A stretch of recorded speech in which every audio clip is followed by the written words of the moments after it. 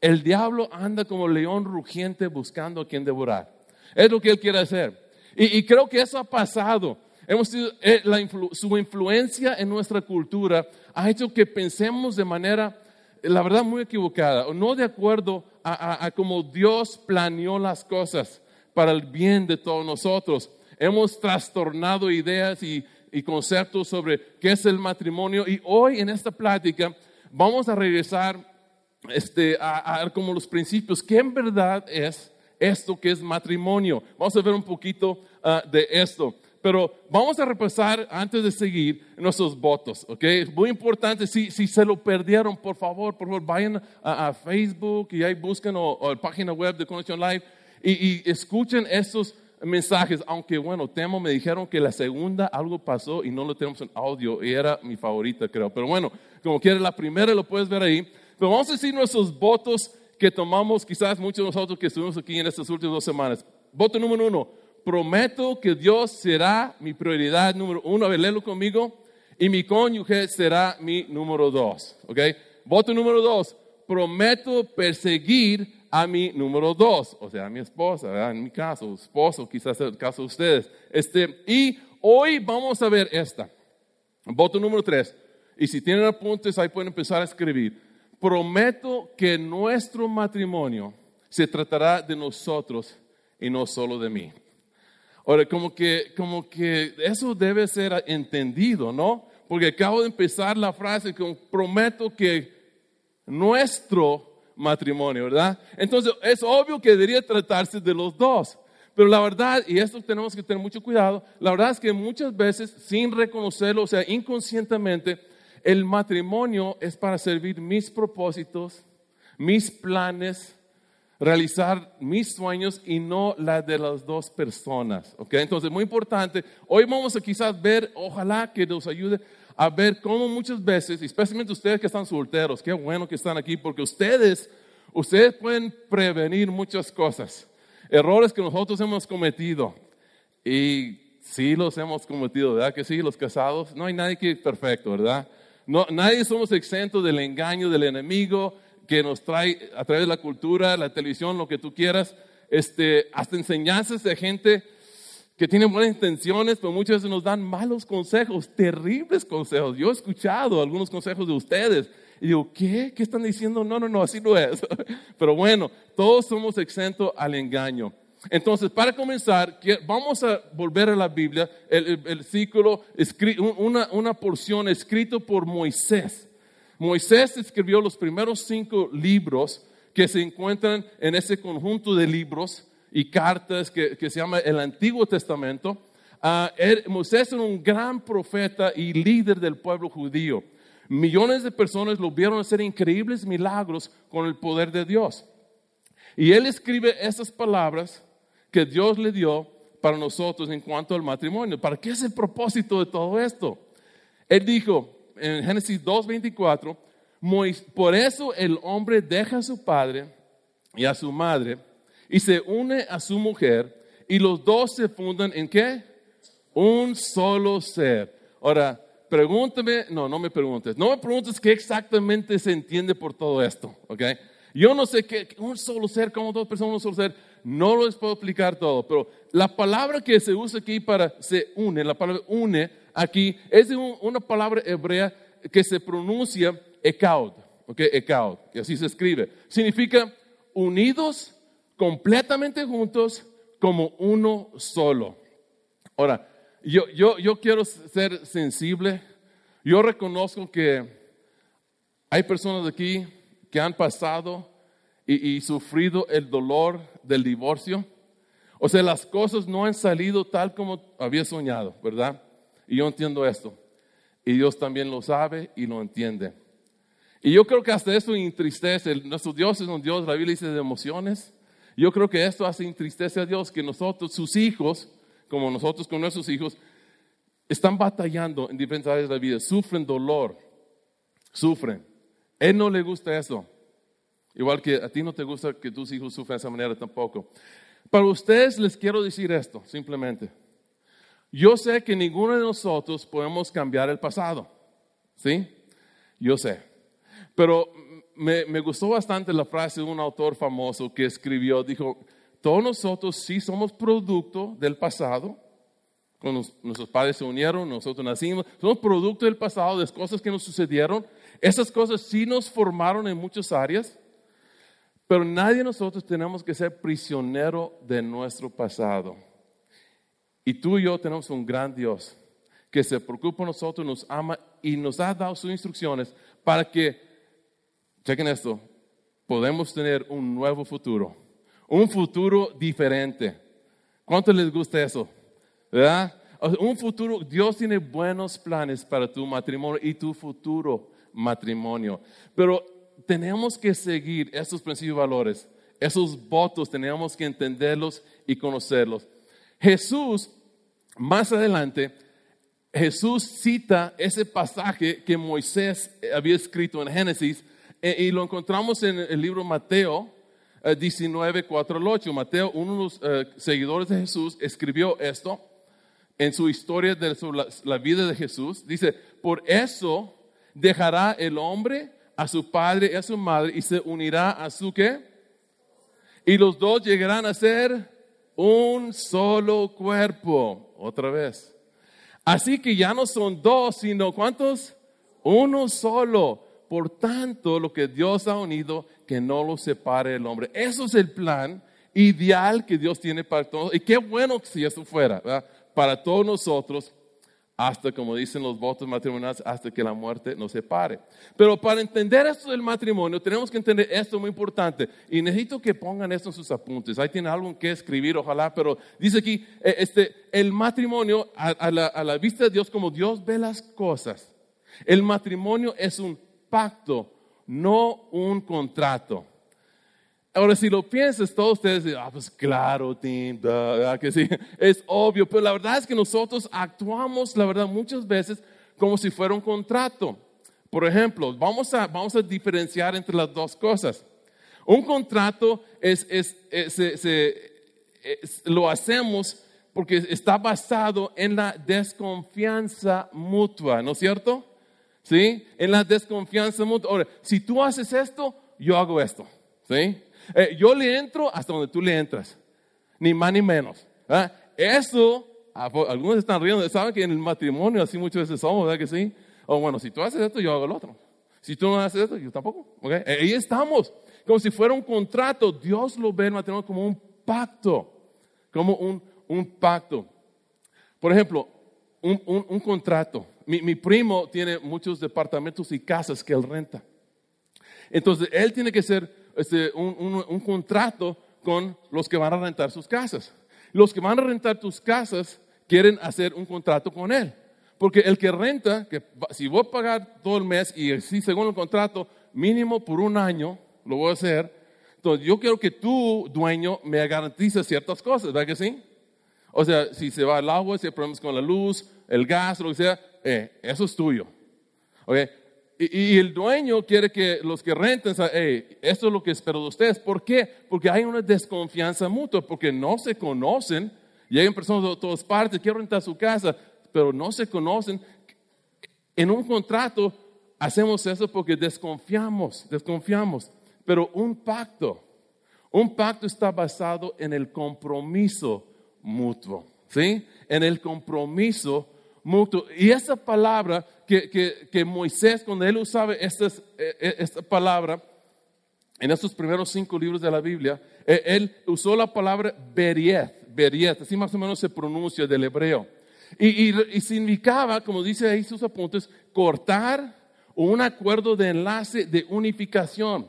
Y siempre tenía que ver esa idea de cortar, era un pacto de sangre. A ver, digan conmigo, un pacto de sangre, así es. Por ejemplo, déjenme explicarles. Cuando iba a ser 2 personas, se iban a unir en matrimonio, el líder espiritual que los iba a casar, durante parte de la ceremonia, les cortaba las manos al uno y al otro. Y luego juntaba las manos de ellos para que la sangre se mezclara. Y eso significaba que esto no era un contrato, ese es un pacto entre 2 personas ante un Dios creador que los ama es toda autoridad y potestad y Él está santificando esta unión. Él aprueba esta unión porque es un pacto entre un hombre y una mujer. No terminaba ahí. Ahora, esto es para maduros.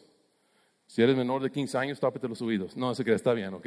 Han escuchado más que eso en la escuela, yo sé. Ok, entonces, en un mundo ideal, como las cosas deberían de ser según Dios, ¿ok? En un mundo ideal, después de este matrimonio, todavía no estaba consumado el matrimonio. En un mundo ideal, el hombre virgen tenía relaciones con su esposa virgen y había un derrame de sangre porque era la primera vez para ambos. ¿Sí me explico? ¿Sí están entendiendo? ¿Verdad que sí? Había un derrame de sangre. ¿Por qué? Pacto. Dios lo considera como un pacto entre dos personas. Por eso es muy serio esto, lo que es el matrimonio ante los ojos de Dios. Pero bueno, lo que les estoy diciendo y lo que les voy a decir a continuación suena bien anticuado. ¿Okay? Entonces, Tim, es que tú ya tienes tus 50 tantos años, así las cosas han cambiado, estamos evolucionando aquí en nuestra cultura. No, Dios no ha cambiado. Y esto es lo mejor para nosotros. Algunas cosas no deben de cambiar para nuestro propio bien. Y la verdad es que si tú quieres algo normal, un matrimonio normal, ¿ustedes ya han visto matrimonios normales? ¿Sí? ¿Cuántos han visto matrimonios normales? Si estás vivo y ves, has visto matrimonios normales, ¿ok? ¿Cuántos han visto pleitos, discusiones, golpes? ¿Han escuchado mínimo de eso? ¿Sí? ¿Han visto divorcios? ¿Sí? Mucho dolor y tristeza, familias separadas, divididas, hijos para allá y otro hijo para allá, o se quedan con un padre o el otro, ¿verdad? Es triste, es terrible. Si quieres lo normal, sigue haciendo las mismas cosas, pero si quieres algo diferente, hay que hacer las cosas diferentes. Es un poco lógico eso, ¿verdad que sí? Si queremos algo diferente, tenemos que hacer las cosas diferentes. Nuestra sociedad no va a mejorar si no empiezan a hacer cosas diferentes. Y no solamente, si nosotros, aunque creamos en Dios y todo lo que tú quieres, y yo sé que algunos aquí no están muy seguros de si Dios, pues verdad, existe, la Biblia es de Dios. Bueno, para mí, yo estoy convencido por muchas razones que sí, y está bien, pero yo te quiero decir, aunque tú no estés seguro, les invito a poner atención a esto, porque creo que para ustedes también, si apliquen esos principios y valores, les va a ayudar. Van a tener un mejor matrimonio. Pero déjame contarles un poquito del problema en la actualidad. Esto es lo que vemos seguido. Okay.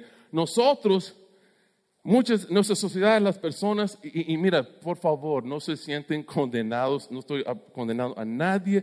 Si estoy refiriéndote en alguna manera a ti, no lo sabía. Es muy natural en nuestra sociedad lo que voy a decir. Pues nadie te está condenando, todos cometemos errores, malas decisiones, pero no me aguanten un poquito. Los quiero lo mejor para ustedes, ¿ok?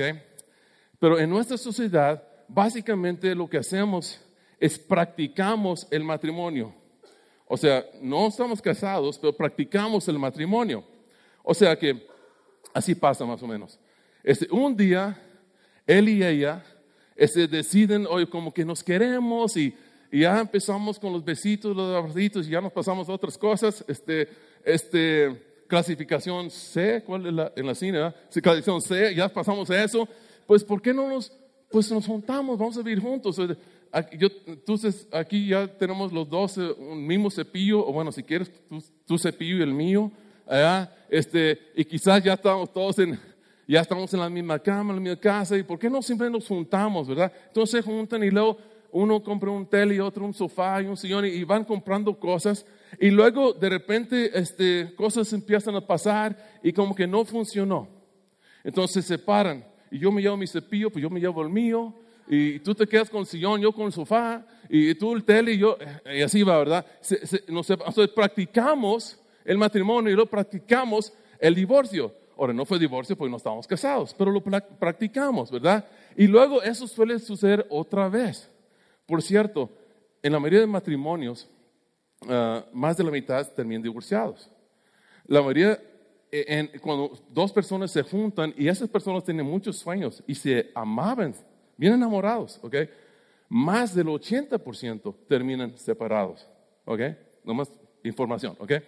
Ahora, entonces, muchas veces eso entonces pasa otra vez porque nos gusta, ¿verdad? Es como que Dios nos hizo, a muchos de nosotros, la mayoría de nosotros, ese deseo de tener una relación con una persona que sentimos que nos ama en verdad. Y por lo general son personas sinceras, pero ellos están buscando lo mismo que nosotros y luego lo hacemos lo mismo otra vez. Y algunas veces otra vez. O sea, para algunas personas eso pasa 3, 4 veces, 18 veces, qué sé yo, ¿verdad? Y todas esas veces estás practicando el matrimonio, o sea, estás haciendo cosas que matrimonios hacen, y luego estás practicando lo que matrimonios hacen cuando las personas no funcionan, o sea, que se divorcian. Lo mismo. Y luego un día te enamoras de esa persona. O sea, bueno, ya te enamoraste otra vez, ¿verdad? Porque pues, pasa. Pero esta vez tú dices, no, esta vez vamos a hacer las cosas bien. Yo siento esto es lo que me ha faltado, casarme. O sea, hacer las cosas bien. Ante Dios, la iglesia, la familia y todo. Entonces, tienen una boda, ¿verdad? Y se prometen, hacen los votos unos a otros, que antes quizás nunca hicieron ningún voto. Pero ahora sí, unos votos delante de unos testigos, ¿verdad? O el juez. Y ahora sí, casados. Pero luego vienen los problemas. ¿Y qué es lo que hacemos? Pues hacemos lo que hemos estado practicando vez tras vez. Ya está el problema. ¿Qué hacemos? Yo me llevo mi cepillo de dientes, tú llevas el tuyo, tú te quedas con el sofá, yo me quedo con el sillón, otro lo mío, nos divorciamos. ¿Por qué? Es que eso lo estamos practicando.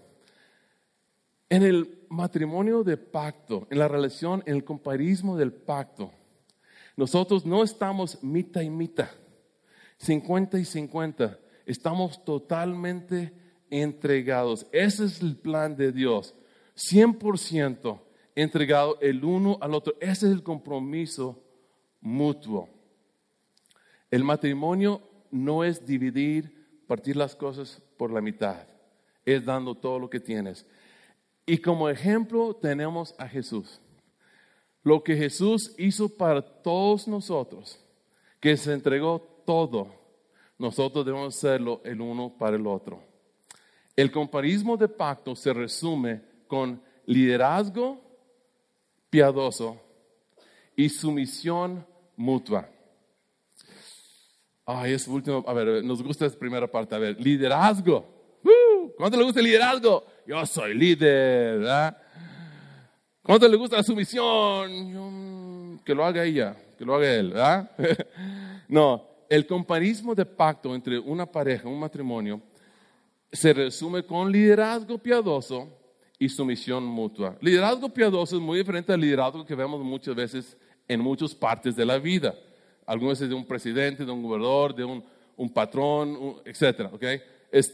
Pero yo quiero que veamos este pasaje en Efesios 5:21. Estas son cosas que en Conexión Live enseñamos cada año. Algunas cosas que digo en este mensaje lo hemos compartido antes, algunas cosas sí son nuevas, porque es muy importante para nosotros esto del matrimonio. Matrimonios fuertes, familias fuertes, reino unido, reino de Dios unido, reino de Dios fuerte, iglesia fuerte. Entonces, Efesios 5:21 dice, sométense, ¿sabes qué? Vamos a leerlo todos juntos, ¿listo? Sométense unos a otros por reverencia a Cristo. O sea, no sométense porque Él es un buen esposo, ella es una buena esposa, no. Sométense unos a otros, o amigo, ¿ok? O compañero de trabajo. Esto se aplica en todas áreas, todas relaciones, pero nosotros estamos específicamente aplicando el matrimonio. Sométense unos a otros, ¿por qué? ¿Pero por qué debo hacerlo? Por reverencia a Cristo. ¿Sí? Ahora, hay gente que son un poquito más, se le llama dominante, otros más pasivos, lo mencioné hace un momento, ¿verdad? Más pasivas. O sea que la persona más pasiva es como que está bien tranquilo, nos cae muy bien esta persona. Los dominantes algunas veces nos caen bien también, pero también nos fastidian, nos molestan, nos enojan algunas veces, ¿ok? Pero en tu relación, vamos a ver. Si tú te consideras una persona pasiva, levanta la mano. Tranquilo, no importa. Ok, dominante. Ahora, quiero decir algo. Si al hacer esa pregunta, tú volteaste a tu pareja o a alguien para ver, ¿soy pasivo o no? Eres pasivo, ¿ok? No eres dominante, ¿ok? Y está bien, amamos mucho a las personas pasivas, ¿ok? Pero bueno, yo he tenido que aprender a someterme a muchas personas, porque sería una locura para mí tratar de dirigir una organización sin someterme a las opiniones, los consejos de otras personas. Ya hice eso por un tiempo, aprendí que no funciona, ¿okay? Cometo muchos errores. Aprendí a someterme. En el área de mi matrimonio también. Por ejemplo, mi esposa tiene mejor discernimiento sobre las personas que yo. Entonces, si yo fuera a emplear a alguien para algo, más vale que yo le pregunte, oye, ¿qué piensa esta persona? ¿Qué ves? Y ella casi siempre le atina. Y yo, ¿crees que no? Él no. Él sí, ella sí. Ok. Yo tengo que sumar en varias áreas así. Yo prefiero que ella se encargue del dinero. Porque no sé qué voy a hacer con el dinero. Se me pierde, se me va. ¿Dónde lo puse? Entonces, porque ella es mejor para muchas cosas que yo. Pero sin embargo, siguiendo este siguiente pasaje, yo tengo una responsabilidad grande. ¿Okay? En Efesios 5, 22, 24, las mujeres por lo general como que, ay, no me gusta este pasaje de la Biblia, lo podemos brincar. Bueno, los hombres les encanta. Pastor, léelo otra vez. Vamos a leerlo todos juntos. ¿Okay? Así dice, esposas. O sea, el siguiente versículo, recuerda, el 21 dijo, sométanse unos a otros. Ahora, el 22 dice, sométanse a sus propios esposos como al Señor. Ok. Porque el esposo es cabeza de su esposa. Todavía no es bueno, ¿verdad? Para las mujeres. Así como Cristo es cabeza y salvador de la iglesia, la cual es su cuerpo. Así como la iglesia se somete a Cristo, también las esposas deben someterse a sus esposos en todo. ¿Verdad que sí? Ninguna mujer dijo amén. Está bien, ok. Ahora, más adelante, ese pasaje le dice a los esposos que se entreguen como Cristo se entregó por la iglesia, por sus esposas. Todo. Ahora sí, ¿verdad? Así es. Es que, mira, y yo entiendo para algunos de ustedes mujeres, no has tenido la fortuna de tener un hombre quizás que entiende lo que es ser un líder, siervo, un líder piadoso. Y quizás, mira, porque su trasfondo de él vio a su padre hacer las cosas de esta manera y lo está haciendo lo mismo, porque su abuelo también lo hizo, su padre así lo hizo, y ese es el ejemplo que está siguiendo.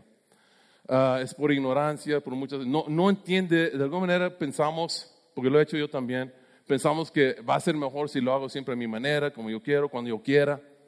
Nah. Si han estado casados tantos años como yo, saben que eso no funciona. Ya voy para 36 años. Entonces, chequen esto.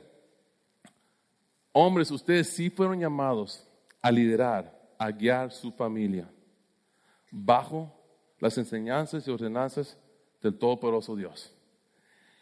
Y ustedes un día van a estar ante Él como persona responsable, te va a juzgar cómo dirigiste, lideraste a tu familia. Así es. Ella no es responsable. Si tú tomas malas decisiones y dices, bueno, me voy a someter, y todas las cosas salen mal, Dios, júzgalo. Si tú le pides un consejo y ella te da el consejo y tú, como yo con mi esposa muchas veces, y hago lo que ella me aconsejó y no funcionó, ¿quién crees que es culpable? Responsable. No puedes decir, Dios, es que la mujer que me diste. Dios dice, tú eres responsable. Es una posición de responsabilidad. Da un poco miedo, la verdad, ser un líder de la familia como Dios quiere que sea. Es una responsabilidad grande. Pero claro, cuando las cosas salen bien, ¿quién recibe más gloria? El hombre. Mira esa familia, qué buen esposo va a ser ese hombre. Pero bueno, ok. Entonces, mira, escúchame esto, por favor. Futuros esposos, los que ya son. Una dictadura no es liderazgo. Solamente porque tú eres más fuerte que otra persona, más dominante, o quizás eres tan fastidioso que mejor ceden a tu liderazgo porque no quieren batallar ya, vete mejor, sí, también lo voy a hacer. Oye, no sé, ok, eso es lo que pasa muchas veces. Eso no es liderazgo. Si tú amenazas de alguna manera, eso es manipulación. No eres un líder. Eres un cacique quizás, pero no eres un líder. ¿Sí? Liderazgo es influencia. Lee los libros de liderazgo. Liderazgo es influencia. Estás influyendo en tu familia. Tus hijos te siguen porque, wow, yo quiero ser como papá. Mira cómo él hace las cosas. Mira cómo ama. Mira cómo hace esto y lo otro. Liderazgo es influencia. Es influencia.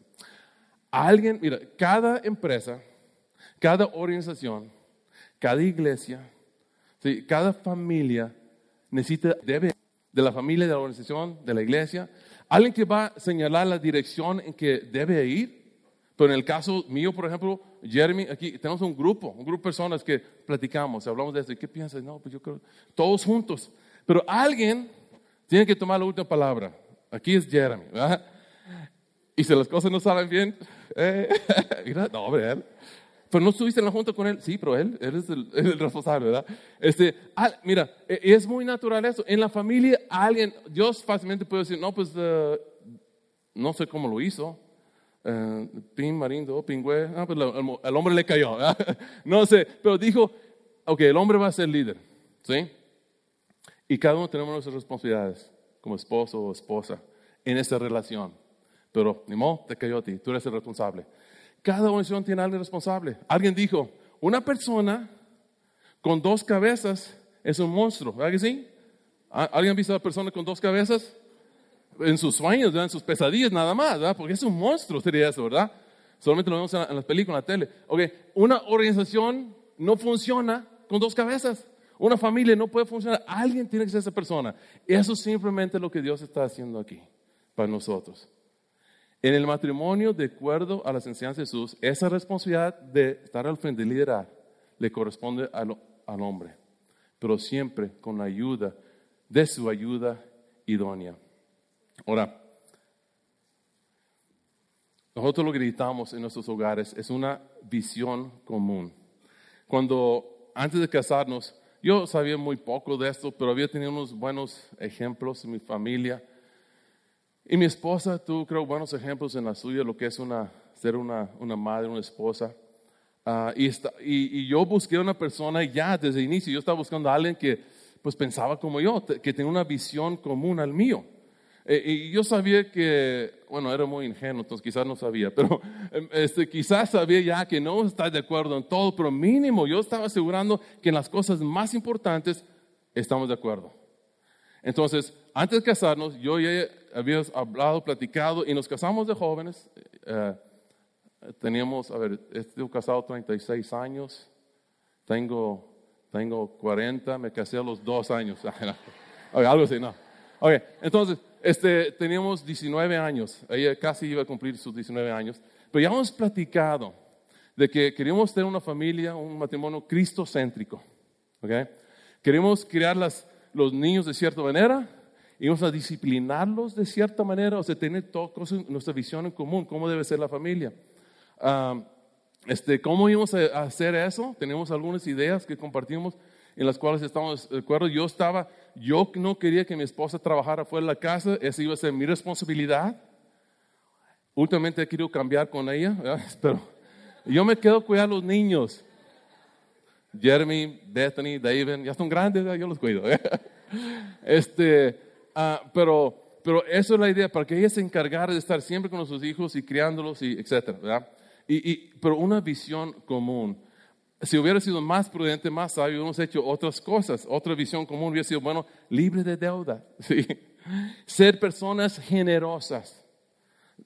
Algo que después decidimos es dar nuestras vidas a la iglesia, servir la iglesia de Cristo en el mundo. Lo puedes hacer con un trabajo como el mío o como carpintero o albañil, pero dar tu vida por el reino de Dios. Ahora, yo sé lo que pasa cuando estamos en esas pláticas. Muchos de ustedes están pensando, ay, sí, pastor, muy feliz por ti, tu esposa tan ingenua, ¿verdad? Que te sigue muy pasiva y todo eso. Y piensan y quieren pensar que es que solamente en situaciones o en ciertas familias esto funciona. Pero yo quiero compartirles algo de cerca de nosotros. Primero, les prometo que nuestra agenda, especialmente en algunos años, es igual de ocupado, de carreteado como el tuyo. Porque tan llena y difícil como la de cualquier otra persona. He pasado semanas donde yo trabajaba 70 horas a la semana. Ustedes muchas veces lo han hecho también. Les prometo que Satanás nos ataca a nosotros, a nuestro matrimonio, a nuestra familia, como los ataca a cualquiera de ustedes. Y quizás más por la posición que tenemos delante de tantas personas. Les prometo que nuestra carne, y esto tristemente, que nuestra carne, o sea, nuestra naturaleza pecaminosa, nuestra tendencia de pecar, es igual que la de ustedes. Que somos, podríamos cometer cualquier pecado que cualquiera de ustedes cometen. Es tan débil así. Hemos cometido errores en muchas áreas. Hemos pecado contra Dios y hemos lastimado el uno y el otro. Espero que nunca cometa algunos errores que quizás les ha sucedido a algunos de ustedes. Pero por la gracia de Dios y por los principios y valores que he aprendido, que me han ayudado. Si no tengo estos principios y valores en mi vida, no sé qué habría pasado en mi matrimonio, en esta relación. Pero siempre les digo a nuestra familia, iglesia aquí, que me hubiera gustado, tanto me hubiera gustado, haber yo sido miembro de una iglesia como esta cuando yo era joven. Niño, hubiera sido mejor empezado desde niño, que este programa que tenemos acá arriba. Pero mínimo de joven, para haber escuchado lo que ustedes escuchan todos los domingos, me hubiera liberado de muchas sonceras y tonterías y pecado. ¿Sí? Pero quiero decirles esto, no importa tu situación, la verdad es, y esto es fuerte, quizás no les va a gustar, tu matrimonio será tan bueno como ambas personas deciden que será. Y yo sé que eso es difícil porque algunas veces tú quieres algo bueno. Tú quieres seguir los principios de Dios y tu pareja no. Pero tú puedes empezar a aplicarlo. ¿Sí? Algunas veces llegamos a ese punto y muchos lo dicen, ¿verdad? Es que no siento hacerlo. Es que ya hay una frase que se usa en algunas partes, ya pasó mucho agua abajo del puente. Ya muchas cosas han sucedido. Y ya no siento, no tengo ganas de hacerlo. Y les quiero hacer una pregunta primeramente. ¿En qué otra área de la vida funciona esa excusa? ¿Sí? Es que no tengo ganas de cambiar los pañales al bebé. ¿Sí? No funciona, ¿verdad? Si tienen hijos, es que no quiero darle de comer al bebé. ¿Sí? Es que no quiero pagar los impuestos. Es que, solamente porque no tienes ganas de hacer algo, eso no te excusa, no es un pretexto, ¿ok? No funciona en ningún otro lado de la vida, otra área de la vida, y no funciona en el matrimonio tampoco, ¿sí? Tu matrimonio se mide, vamos a empezar así. Tu matrimonio no se mide por tus sentimientos, sino por tu compromiso, ¿sí? Tu matrimonio no se mide por tus sentimientos, sino por tu compromiso. Pero es que no entiendes, Tim. Es que no soy feliz, como ya no hay amor. La semana pasada me encantó, o fue la antepasada, no me acuerdo cuál, pero ¿cuál fue lo del tanque de amor? La semana pasada, el tanque de amor, ¿verdad? Mira, es que ya no hay amor. Yo siento que ya no me ama ella, ya no me ama él, ya no hay amor. ¿Cuántos de ustedes, cuando se le acaba la gasolina en su carro, venden el carro? Levanta la mano. Nadie, ¿verdad? No, que se le acabó el gasolina, mejor lo vendo, ¿sí? Se lo regalo a alguien, se le acabó la gasolina. ¿Qué hacemos? Llenamos el tanque, ¿verdad que sí? O le ponemos 200 pesos, pero le ponemos algo. Entonces, aprende lo que Jeremy enseñó la semana pasada, empieza a llenar el tanque de amor de tu pareja. Y esta persona puede empezar, Dios puede resucitar el amor si le permitimos, pero tenemos que seguir sus principios, ¿sí? Y las buenas noticias Los sentimientos, y de eso pueden investigar, hasta hay historias, hay testimonios en YouTube que puedes buscar, de muestras de personas que dejaron de amarse, ya no se entienden uno por el otro, pero por escuchar algo como esto que ustedes están escuchando, decidieron darle otra oportunidad a Dios. Y empezaron a poner en práctica los principios y valores bíblicos. Y al hacer las cosas correctas, al llenar ese tanque de amor de su pareja, sin preocuparse por la de ellos, su pareja empezó a llenarles su tanque de amor también. Eso es lo que quiere. Los sentimientos siguen el compromiso. Quizás ya no ese amor, ese sentir. Y nos ha pasado, a mí y mi esposa, nos ha pasado. Que de repente, y es así. ¿Por qué? Dejamos de hacer las cosas que antes hacíamos. Perseguir a nuestra esposa, perseguir a nuestro esposo, lo que hacíamos antes. Y mira, la semana pasada necesitan escuchar ese mensaje. Tienes que predicarlo otra vez el otro domingo. Mira, eso de perseguir, la frase que hablamos la semana pasada era que por naturaleza dejamos de perseguir lo que ya tenemos. Pero piensa en esto, la verdad, ninguno de nosotros tenemos todavía el matrimonio. Sí tenemos un matrimonio, pero no tenemos el matrimonio en el que soñamos, ¿verdad que no? Por eso no podemos dejar de perseguir, porque la verdad ni siquiera lo tenemos. Todavía no lo hemos conseguido. Entonces hay que perseguir el matrimonio como antes la perseguimos en el noviazgo, a él y a ella. Los sentimientos siguen el compromiso. Nuestro voto: prometo que nuestro matrimonio se tratará de nosotros y no de mí. Quizás hay alguien aquí en esta mañana que dirá: yo creo que yo he usado el matrimonio para perseguir lo que yo quería y no estaba mucho pensando en ella o en él. ¿Sí? Pues si tú eres esa persona, yo quiero que seamos honestos y levantemos la mano, confesamos que hemos hecho esto.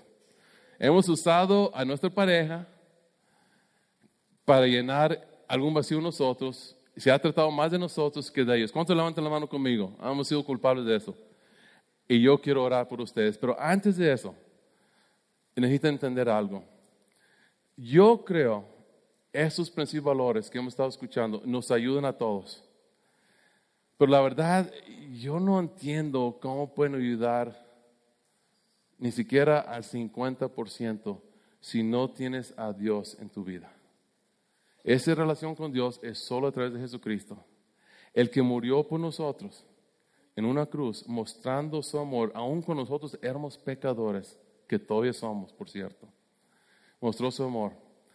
¿Por qué? Porque Él quiere una relación contigo. No solo eso, Él quiere salvarte de tu futuro si no lo conoces. Él va a juzgar a todos un día. Vamos a estar delante de Él. Y si no has recibido el perdón de tus pecados que todos hemos hecho, mire, por favor, dejen de eso. Los más difíciles de convencer son los religiosos, en esta parte que les voy a decir. Los religiosos siempre como que son un poco más morales que los demás. Mira, no te compares con los demás. La comparación es Cristo. Mira, si tú no eres Cristo, si tú no vives exactamente como Cristo, y lo has hecho desde tu nacimiento, ¿ok? Tú estás perdido en tus pecados, vas a ser juzgado, no tienes una relación con Dios. La Biblia dice que no eres hijo de Dios, ¿ok? ¿Y cómo vas a vivir una vida cristocéntrica que agrada a Dios sin el poder de Dios en tu vida y sin el perdón de Dios? No podemos hacerlo. Necesitas decidir, aceptar la invitación, aceptar lo que Él hizo por ti, confesar que no llegas a su estándar. Al estándar de tu mamá sí llegaste hace muchos años, me imagino, ¿verdad? Pero no, o sea, a lo que sus sueños para ti, quizás sí. Ella está contentísima contigo, porque eres una buena persona, comparado a muchos otros. Pero comparado con Cristo no lo somos. Y necesitamos su poder en nuestra vida. Necesitamos empezar confesando nuestros pecados y confesándolo a Él como Señor. Cuando lo confiesas como Señor, estás diciendo: tú eres el jefe, tú eres el que mandas, yo soy tu siervo. Yo te sigo a ti. Voy a fallar, no sé, es más, no sé ni siquiera cómo voy a seguirte, pero yo voy a empezar. Y espero que tú me ayudes con los demás. Y Él promete hacerlo. Cuando tú te sinceras con Él, Él lo hará en tu vida. Y esa es la mejor manera de empezar a hacer cambios en tus relaciones, con amistades, compañeros de trabajo, con tu pareja. Es empezando una relación con Cristo, porque Él promete que el que a mí viene no lo echo fuera, y el que a mí viene yo mandaré mi espíritu para estar con Él para siempre y guiarlo a todo verdad. ¿Cuántos les gustaría eso? ¿Sí? Si ustedes quieren hacer eso, yo los invito a hacer esta oración de todo corazón. Padre Celestial, perdona mis pecados. Yo sé que no llego al estándar perfecto que es Jesucristo. Necesito tu perdón. Gracias por el sacrificio que Él hizo por mí. Ese pacto nuevo de sangre. Con Él se murió, entregó su vida por mí y resucitó. Para que yo también pueda resucitar y tener vida eterna y vida nueva en ti. Te confieso como Señor de mi vida. Tú eres el jefe de aquí en adelante. No sé cómo lo voy a hacer. Sé que dependo de ti. Y en el proceso tú me estarás enseñando y fortaleciendo para vivir la vida que tú deseas para mí. Para que yo sea el futuro esposo, esposa que tú deseas. El esposo, esposa que soy ahorita. El amigo y compañero. Te lo entrego todo a ti, mi vida. Gracias en el nombre de Jesús. Amén. Espero que si tú oraste esa oración o algo similar o simplemente aceptaste, quizás dijiste simplemente, yo acepto la invitación de Jesús de seguirlo. No sé de qué se trata todo, pero yo acepto. Yo reconozco que Él es el Señor. Bienvenido a la familia de Dios, pero queremos ayudarte con algunas cosas que tenemos para ustedes más después. El pastor Jeremy te lo va a compartir. Espero aquí en adelante, de hoy en adelante, las cosas empiezan a cambiar para tu matrimonio. Y jóvenes, hagan caso desde ahorita a la palabra de Dios. Dios bendiga.